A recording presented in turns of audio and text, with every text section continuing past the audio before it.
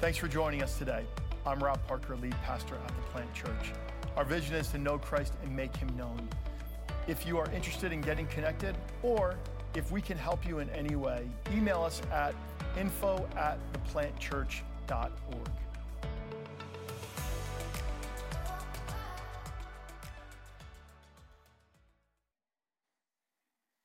It's like fall new to kick in a little bit early, didn't it? Hey, it's so good to have you with us today here at the Plant Church.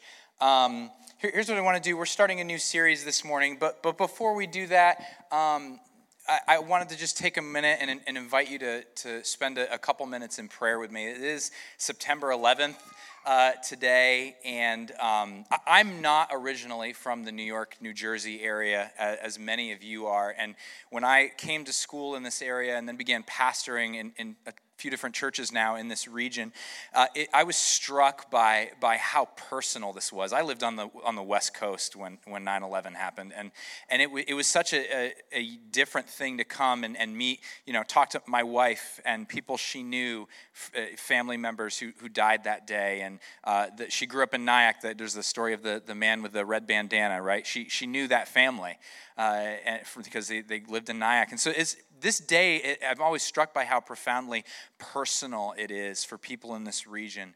And one of the things that we are called to do as followers of Jesus is to mourn with those who mourn. And this is a day that for some people, I can't believe it's been 21 years now, but there will always be some level of grief and suffering remembering today. So what I want to do is invite us, could we just take a moment to be still and silent? And I just want to invite you to join me in prayer in just a moment as we remember those who are hurting and grieving today.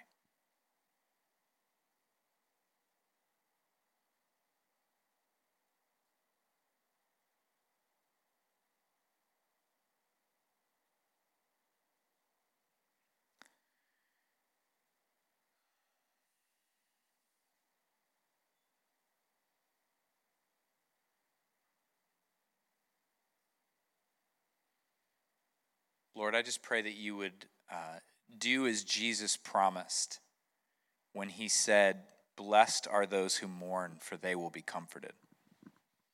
And for those who are grieving today, Lord, we as the church stand with them.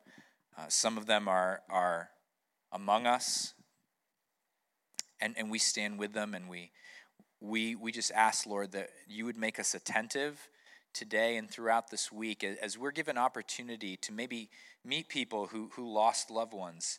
Would you just keep us attentive to make some space to hear from them, to hear how they're doing, to hear stories of their lost loved ones, to mourn with them who mourn. Jesus, you modeled so well what it looks like to suffer and teach us how to enter into the pain and the suffering of others. So I just pray, Lord, that we could do that well, and in so doing, make sure that people know that you love them deeply. And so we just pray, Lord, that you would comfort those who mourn on this day. In Jesus' name we pray. Amen. Amen. Well, when we were looking at the calendar months ago and we're like, kickoff Sunday, it's September 11th. Oof. It does feel a little funny sometimes, but we are, as we are able to hold suffering and grief, but also the celebration of a new season in tension together. And I think there's space, and there can be space for both in a healthy way. But as we remember, we're looking forward to a new season. How many of you enjoyed your summer? Did you have a great time? It's so good to see so many of you back. I know many of you have been traveling. I think some are still traveling. I always joke that it's like the false start to the year, September. Like everyone's trying to squeeze a last little bit of summer out of everything. But I hope that you had a great summer. I hope you had a restful time.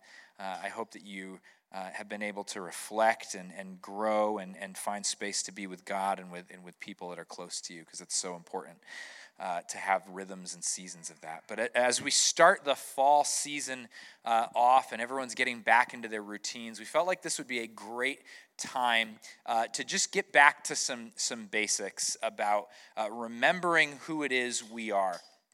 And so we're going to start a new series this morning called DNA, and we're going to do this for the next couple of months. How many of you have ever looked at those like awkward family photos? This is like totally a Facebook thing or social media. You know those like awkward family photos and it's like a little too overdone. You guys know what I'm talking about?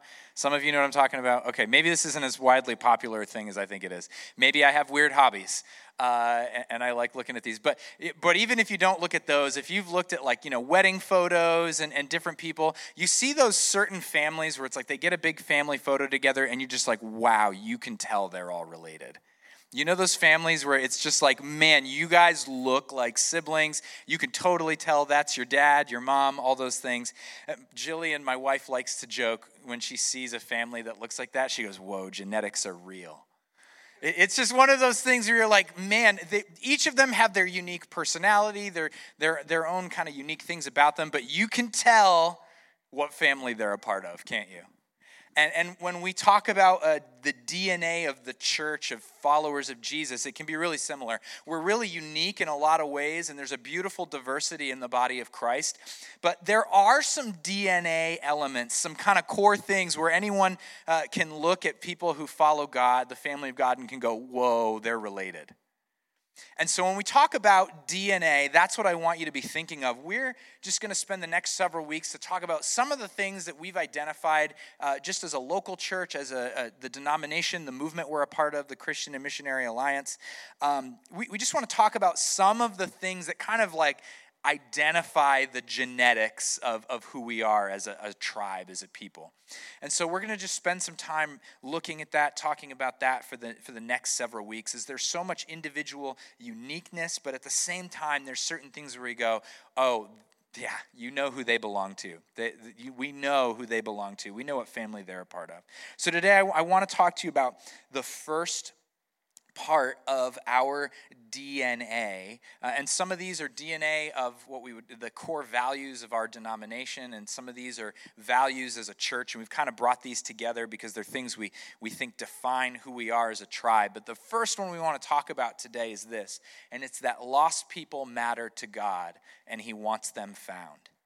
That is the first piece of our DNA that I want to talk with you about in this series.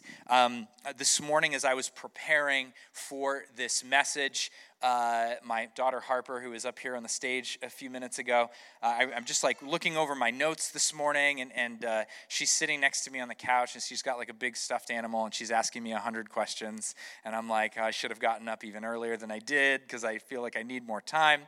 And then at one point, she starts asking me, can you help me go find my bunny? And I'm like, I really don't have time to help you find your bunny right now. She's like, and then she just keeps asking, can you help me find my bunny? I really want to have the bunny. And it's like one of those things where you're like, I know she knows where the bunny is. It's like right there on her shelf with all her other stuffed animals. It's going to take her 2 seconds to go grab the bunny and come back. And she's already holding one stuffed animal. I'm like, do you really need a second one right now? I'm kind of in the middle of something. And she's like, just keeps asking. And I'm like, I'm trying to focus on getting ready for church here. And I've got my daughter like bugging me about helping her find her bunny. And then suddenly I have this moment of clarity. And I felt like the Lord was speaking to me. And He said, you know, your attitude right now is kind of the attitude my people have a lot when I'm inviting them to help me find lost people. I'm busy. I got a lot going on right now, and I'm missing out on the joy of helping my daughter find her bunny. And God's like, you know, there's a joy in helping me find those that I love that are lost, and you're kind of missing out. You're kind of missing out. And so we went and we found her bunny, and of course, lo and behold, she knew where it was the whole time. It took about half a second to find it. But that thing the Lord said to me stuck with me this morning as I was thinking about this idea that lost people matter to God. He wants them found. And quite honestly, a lot of times I find myself, maybe you find yourself too, getting really busy. And it can be hard to remember that we have this invitation from God to join Him in the joy of finding and seeking and spending time with those that are lost and far from Him. So I want to read some scripture this morning, and we want to see how Jesus cared for the lost, how he sought out the lost, how much lost people matter to him, and how much he wants them found. And I think this was going to challenge, it's already been challenging me as I've been reading this passage and praying on it and reflecting on it, and I hope it challenges you and invites you into a joy that God has been waiting for you to join in with. So let's read together. If you have a Bible, you can open up to Luke chapter 15. We're going to read verses 1 to 10. If you want to open it, Google search it, follow along in a Bible app, I'll have it up here on the screen as well. Let's read this. It says, tax collectors and other notorious sinners often came to listen to Jesus teach.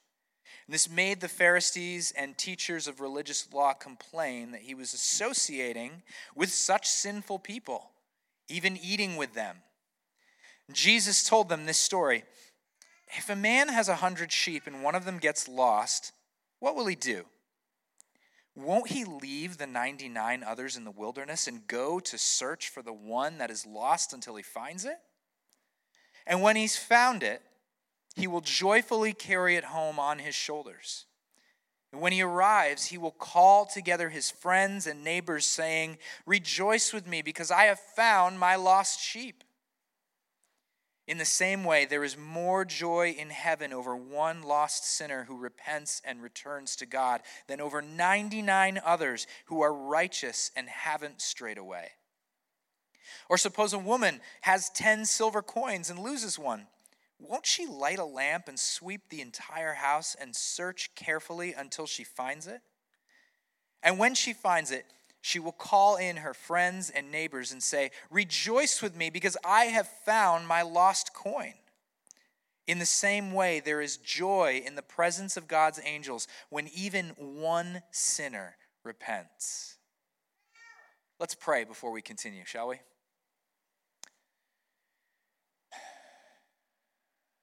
Jesus, would you make us like you?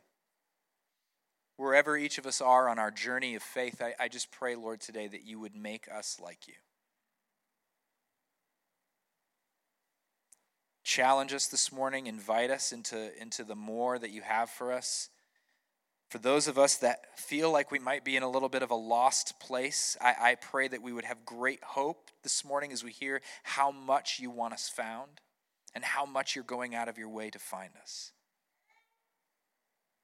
And we just ask for our eyes to be open, our hearts to receive, our ears to hear what you have for us this morning. In Jesus' name, amen.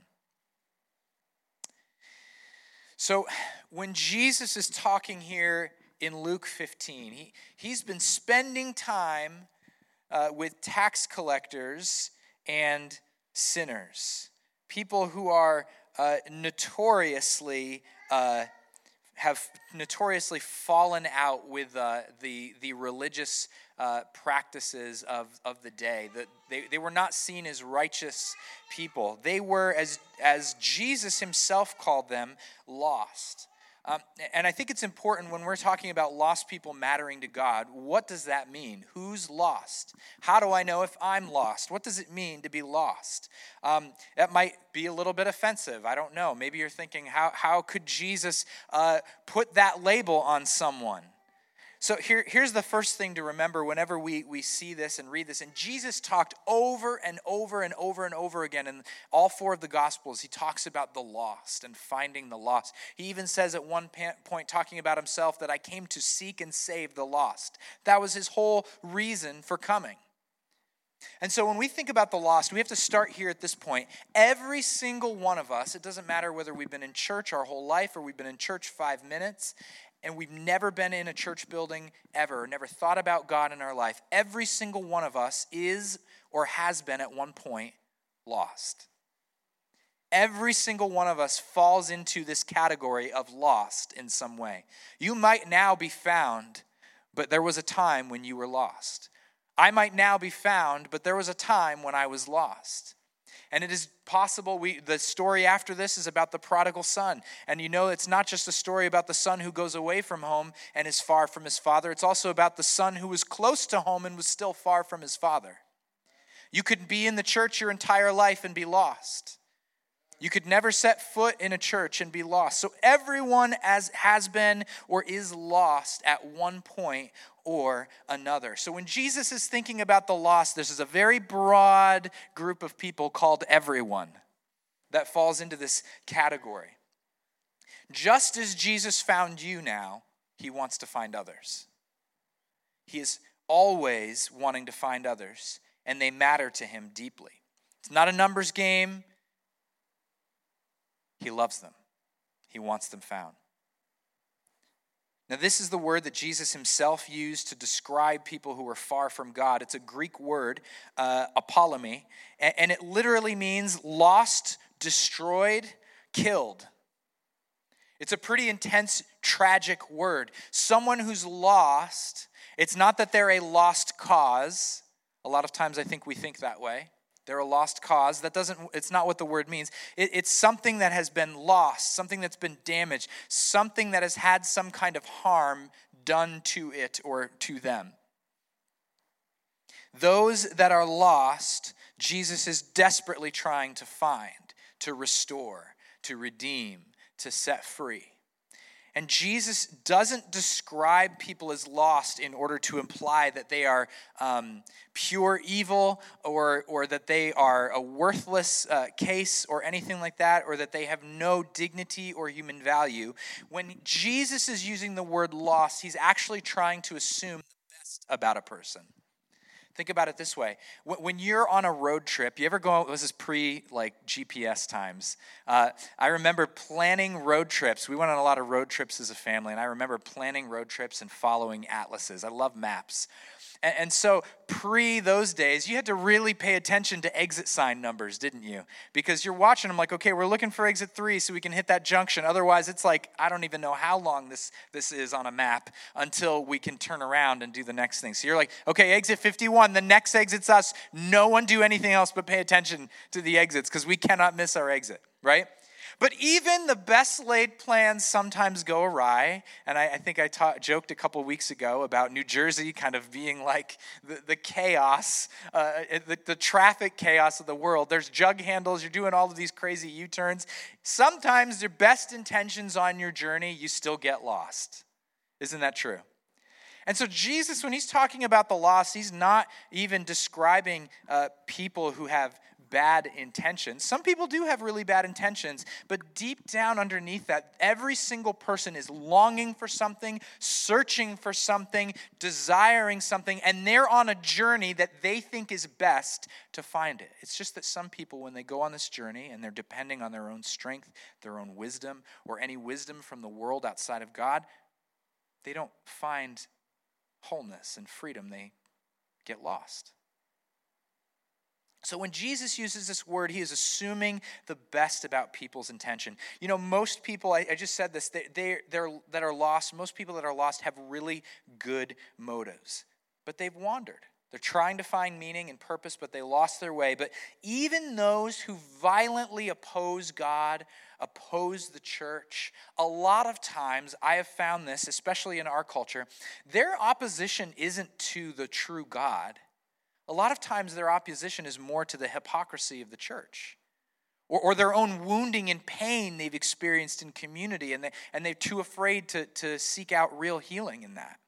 So even people who might be noisy and loud and anti-Jesus, they might be just lost.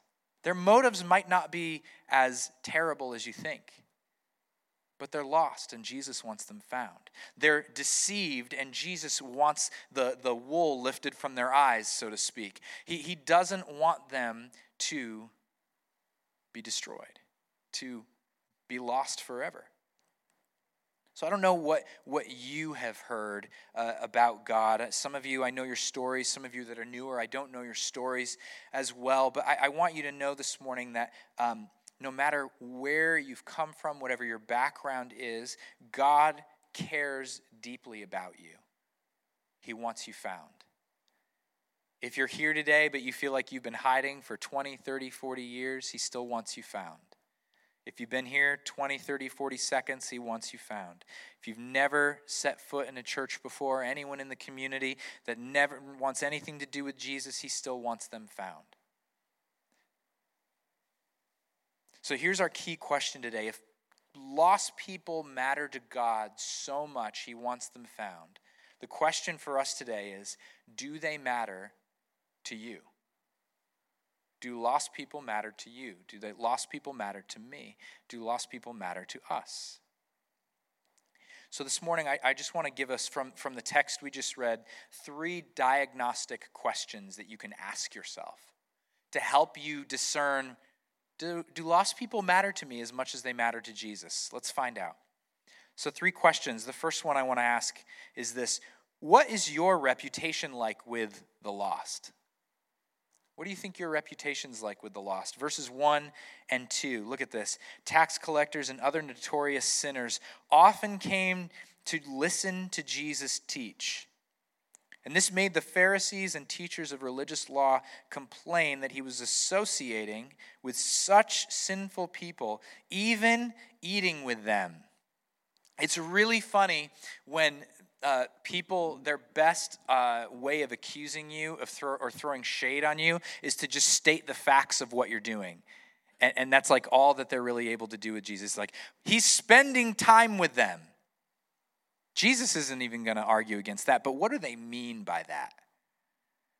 I can't believe he's hanging out with them. That group of people. Tax collectors in particular were some of the most divisive people in that society and culture. Imagine for a minute, I'm going to just use, I guess, a country that would be would bring this point home almost. Imagine a country like China or something suddenly dominated the United States militarily, commercially, in every way, and basically there was a tax that we had to pay that was our normal tax as Americans, but then everyone had to pay a tax that was all money going to China. Imagine then, on top of that you had Americans who offered themselves to be the special IRS office that were going to collect that tax. And then they collect that tax, which is a really heavy, brutal tax. And on top of it, they weren't really honest about what the real number was. And there was usually like an upcharge of anywhere from 4 to 12%. And they're making extra money and just pocketing it off of you. Now imagine if that group of people existed here in the United States. That's what tax collectors were for the people. They were Jewish people. They were part of the same ethnic group, cultural group, and they had totally lived a life, an exuberant, luxuriant life, off of the backs of people who could not afford the tax from Rome. And Jesus was spending time with these people, a rabbi, a teacher of the law, someone who was supposed to be righteous. And he was spending a lot of time with them, eating with them. They probably threw some very big parties. And that's another thing in this culture, probably much more so than mine. To eat with someone is to mean that you have good relationships with them. You did not eat with someone if you were not on good terms, or you did not agree with them, or you did not love them. And Jesus is, notice this, and there's other stories we could look at. He's eating with the religious leaders. He's eating with the tax collectors. He's eating with the Pharisees. He's eating with the sinners. He's eating with everyone. But the religious leaders are all bent out of shape here, because do you know what he's doing? Never mind that they're coming and listening to his teaching. He's eating with them. Jesus had such a profound reputation among lost people that they were going out of their way to listen to Jesus teach. Do you think Jesus was just telling all of them what they want to hear? Do you think he was giving them some kind of inconvenient truths and commands? Because he taught the scriptures. Jesus never said that the Old Testament's done away with. Like he held it. He held to it. Do you think that was maybe uncomfortable for some of them to hear? Maybe the passages about extorting your neighbor he'd be teaching on. And the tax collectors are going, am I doing this wrong? But you see, Jesus had credibility. It wasn't like he was forcing them to hear this message. They were coming to him. What a reputation he had with the lost. There's a word here, it's not in this translation that we read, but when it says he was associating with sinful people, another translation says that he was welcoming sinful people and tax collectors. The Greek word there, it literally means to receive someone favorably. Do you have, maybe you don't think about this or keep a list by your, on your fridge, but maybe you kind of in the back of your mind, you kind of have a list of people you receive favorably and a list of people you just don't receive favorably. And they could be people because of what they've done. It could be people groups, people who act a certain way or do certain things. And you're like, well, these people are on my I don't receive them favorably list. I need to kind of vet them a bit before I let them anywhere near. But Jesus received all of these people favorably. He was associating with them, such sinful people, even eating with them. And it was shaping his reputation in their eyes. Yeah, they were coming to him. They were asking for his wisdom. They were asking him to instruct, to teach. They wanted to hear what he had to say. But at the same time, he's eating with them. Isn't eating with them the same as just giving them a rubber stamp on anything that they're doing? You ever concerned about that? Like if I love this person, they're just going to think I'm okay with everything they do. Listen, some of you that are married, are you okay with everything your spouse does? Even in like a healthy relationship. My wife and I are not okay with everything the other one does. Does that mean I don't love her? That I don't accept her? Of course not. Our children, they have temper tantrums sometimes. Your siblings might do crazy things. You might not say, oh, that's fine. Keep doing that. But does it change your ability to have a meal with them? To check in on them? I understand some family situations are more complicated than others, but you get my point. Are you receiving lost people favorably like Jesus did, or is it conditionally? What does it look like for you to spend time with lost people? What is that reputation like? Do you share your table with the lost? What's your table look like? Do you do hospitality, which is what the Bible talks about in the New Testament? Be hospitable, open your homes. That word is literally, it's where, it literally means to basically host those who are nothing like you. That's different from, a lot of us are really good at entertaining. We like to entertain people. Dinner parties, have my friends over, people that I enjoy. And there's nothing wrong with doing that. That's awesome. I enjoy doing that too. But hospitality is something radically powerful and supernatural, something that Jesus has to empower you to do. And that's what Jesus did. He was welcoming favorably the lost, those who are far from God, to spend time with him. Do you know people that are far from God or not? Do you even have a reputation with the lost? Is it a bad reputation? Is it a good reputation? Do they have no clue that you exist? How can you change that? You need to just become a regular somewhere. Try and go, if you go grocery shopping the same day, try to go to the same checkout line every day. Have a conversation. Go to the same deli, the same coffee shop. Which neighbors are you intentional about spending time with? This isn't a manipulative thing. They might never come to church at all. That's not the point. The point is, what's your reputation like with the lost? Do you share your table with them? I love this quote from author Rosaria Butterfield. She says this: in post-Christian communities, which is where we are now, by the way, post-Christian communities, post-Christian world is basically, people are not, their first thought is, I should go to church if I have a problem.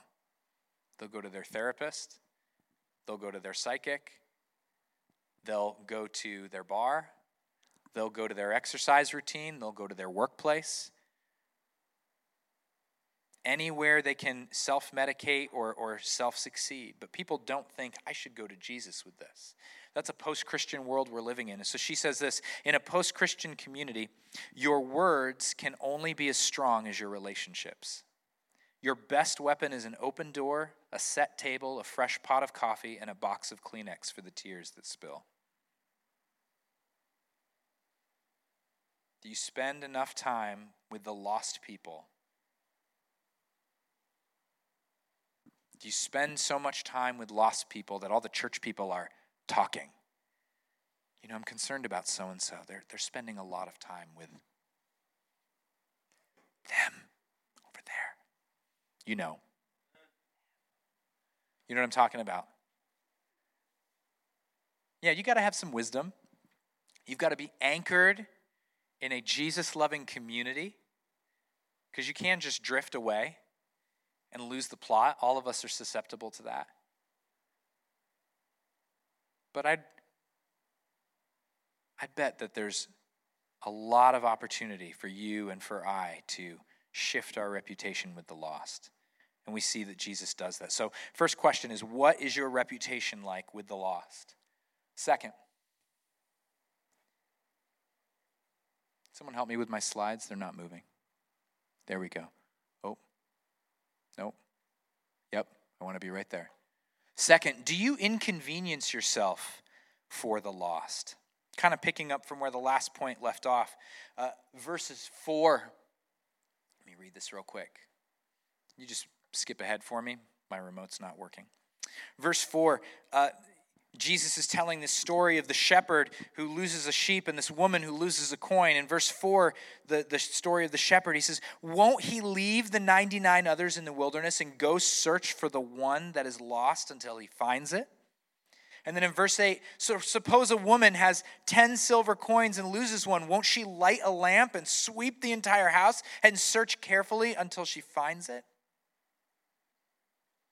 Do you go out of your way to have relationships with lost people? What does that look like? Do you?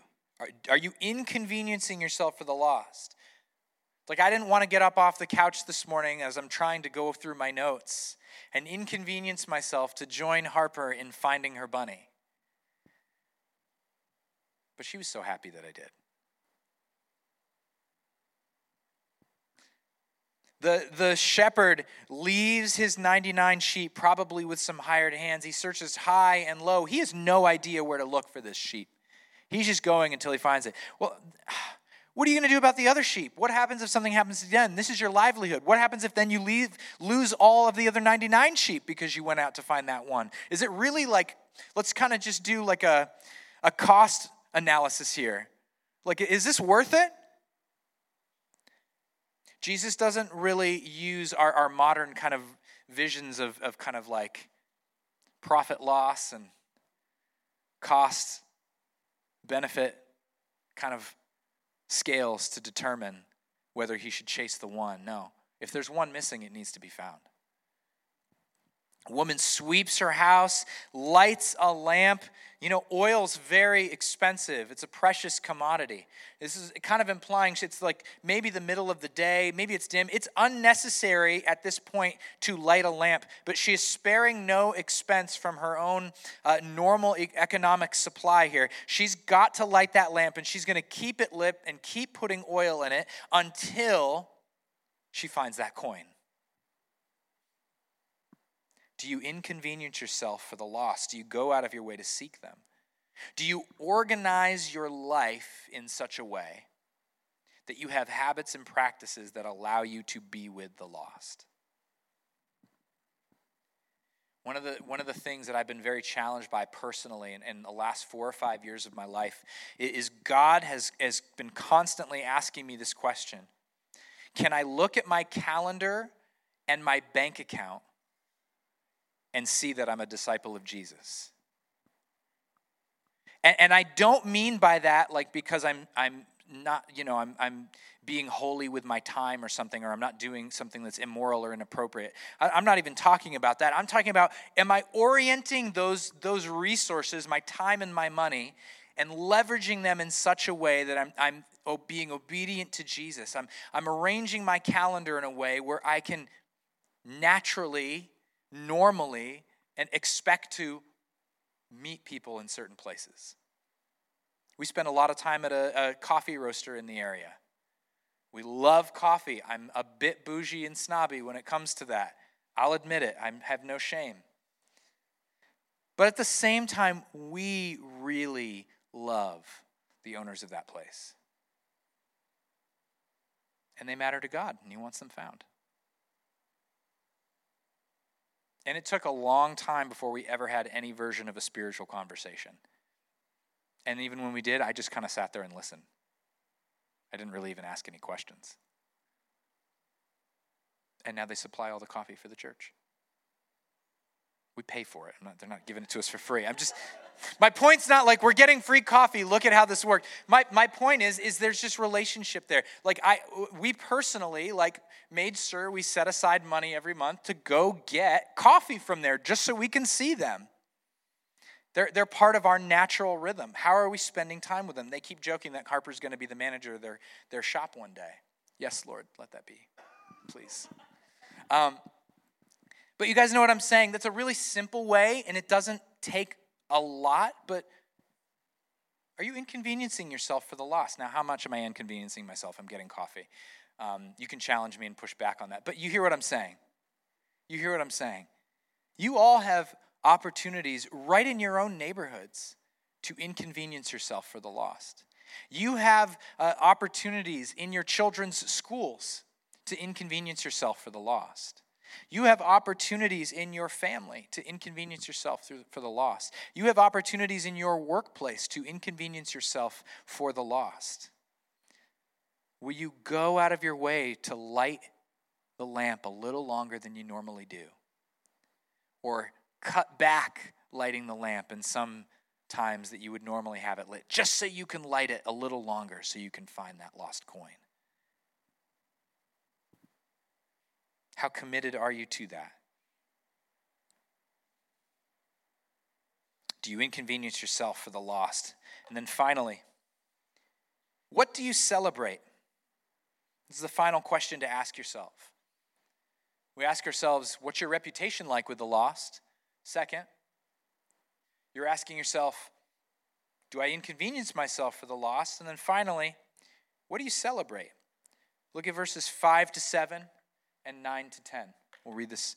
It says, and when he has found it, this is the sheep, the shepherd finding the sheep. When he's found it, he will joyfully carry it home on his shoulders. And when he arrives, he will call together his friends and neighbors, saying, rejoice with me because I have found my lost sheep. I'm thinking, it's just a sheep, dude. That's not how Jesus thinks. In the same way, there is more joy in heaven over one lost sinner who repents and returns to God than over 99 others who are righteous and have strayed away. Think about that for a minute. There is less joy in heaven over what's happening with us all being in church right now than there is for that one person in West Milford who just was found by Jesus. Does that put things in contrast a little bit for you? In perspective for you? I'm not saying no one be here on Sundays, because these need to be the kind of places where now those found people need to be. Right? But my point is what we're doing on Sundays is not the end-all be-all of what it means to be part of the community of Jesus, right? There's stuff happening all week, every day in your life. And it doesn't necessarily involve being in the church building.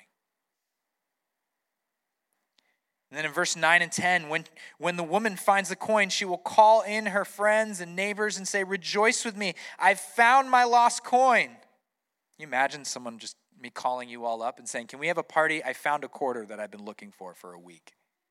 Now, this was worth a little bit more than that, but you get the idea.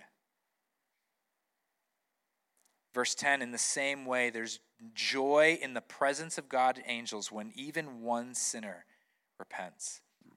Here's why I'm asking you the question, what do you celebrate? Think about your week. What do you celebrate? When you think about your relationship with God, when you think about your vision of Christianity, what is it even in that you celebrate? And the reason I'm asking you this, what you celebrate in your life is this. We celebrate what we truly value.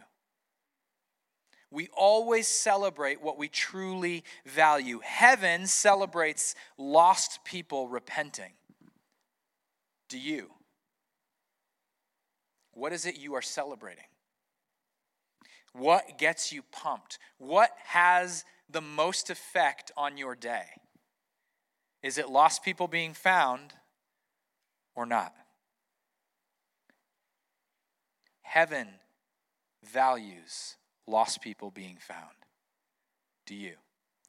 Do you celebrate the lost being found? I love this because the shepherd, the woman, they're representing God in both of these situations. It's God that wants lost people found, and he's looking at you and I, and he's saying, I want you to celebrate with me. I want you to experience the joy that is all of heaven finding lost people. Because we've got this family of God. This is the whole biblical story in a nutshell. God wanted humans to be near him. Sin fractured the whole thing, and people got far away, distorted, confused from God, and God's been on a mission to restore all things and make all things new. And so that's why Jesus came. To seek and save the lost, to bring to fullness the moment when all the lost people could rally to Jesus. And it's still going on today. And there's such joy in heaven because it's bringing people back to where they're supposed to be, near to God. Whole, restored, renewed.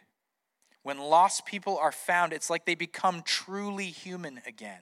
They become who they were supposed to be from the very beginning. Both parables end with this. They end with this idea. And when he finds the sheep, and when she finds the coin. Here's the thing. God is going to find the lost. There's no question about it. It's gonna happen. The lost will be found. The question is, are you and I going to join him in experiencing the joy of them being found? There is a party for every time a lost person is found. You're invited to the party. Are you interested? Do you want to be there? God's inviting you. Are you going to join him?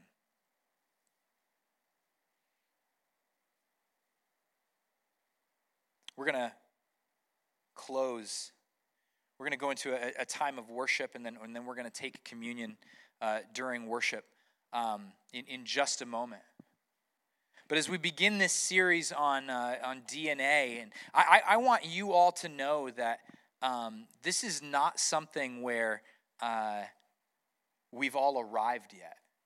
This is a journey, an ongoing learning process, even for those of us who've been found. But I want you to know that there is an invitation for you today to experience so much more joy than you ever have before. How many of you are just like, it's a dreary kind of day, but how many of you want to experience the joy that Jesus is talking about when lost people get found? What kind of a party do you think is that like? What do you think that's like? You ever just imagine something like that? We don't really know. There's no Bible story written about it other than this, but man, what a party that must be if that's the thing that really gets people in heaven pumped. If that's what gets God and all his hosts excited, man, what are we missing out on? So I want to join you to be a part of that. I want to invite you to be a part of that. God's inviting you to be a part of it. As we continue this DNA series, we're going to just keep going and learning about different aspects of what this family looks like. Imagine what it would look like if there's this family, part of the family hanging out in West Milford, New Jersey, and people are like, you guys spend a lot of time with people who are not Christians. What's the deal? Well, it's because they matter to God. And they matter to me. Would you stand with me?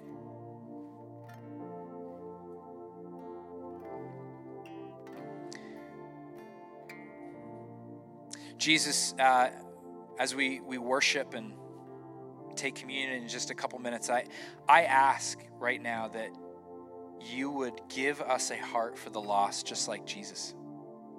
Spirit, would you give us a heart for the lost just like Jesus has? We might not even have that desire in us, but we just ask that you would change our desires. We give you permission. We say yes to you to change our desires. In Jesus' name, amen. Let's worship.